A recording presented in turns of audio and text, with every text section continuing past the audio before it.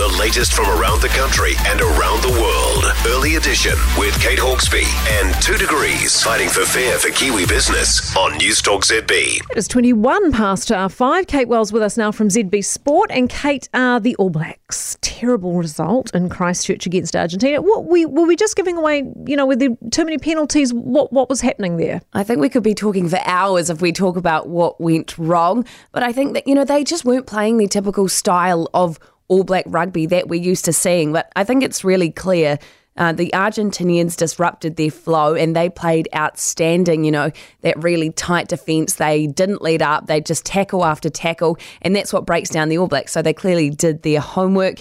And the All Blacks had a chance to score in that final 10 minutes, which we've seen them do in the past in those clutch moments when, they deliver. But that not straight throw from Cody Taylor, that line-out blunder, I think we all just put our hands on our heads there. So clearly some errors that need fixing up, and, they know that themselves. They've said it themselves, so we can just only hope for better things. And next week's game, I guess, a must-win to just shut the critics up. Yes. First of all, yeah. Yeah, and, the Ian Foster media saga, it's never ending. And it's not only for him, but even, the blame seems to be on him. So a win would do wonders for their confidence. But you just wonder where their confidence is, because you can't keep going this inconsistently and hope to have public support. So they have Beauden Barrett back, hopefully, this week, and Brodie Retallick is joining camp. So a bit of continuity there, so we'll see what happens. Yeah, fingers crossed, fingers crossed. However, a great weekend for Liam Lawson.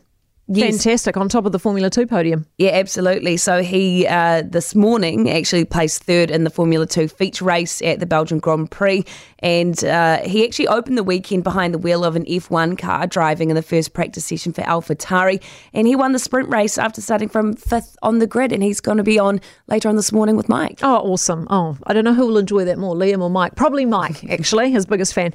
Now, the US Open starts today, and this will be special because, of course, it's Serena Williams' last. Yeah, well, it's understood to be her last hurrah, but you never know with professional sports people these days. We might see a comeback or two from her, but I think a big indicator that she's calling it a day is that she and her sister Venus have received a wild card for the women's doubles. So that will be a really nice way for her to go out, and especially in the US and New York itself. So we'll watch this space, but great to see such an icon doing great things with her sister. Yeah, absolutely. Thank you so much, Kate. Kate Wells, ZB Sport.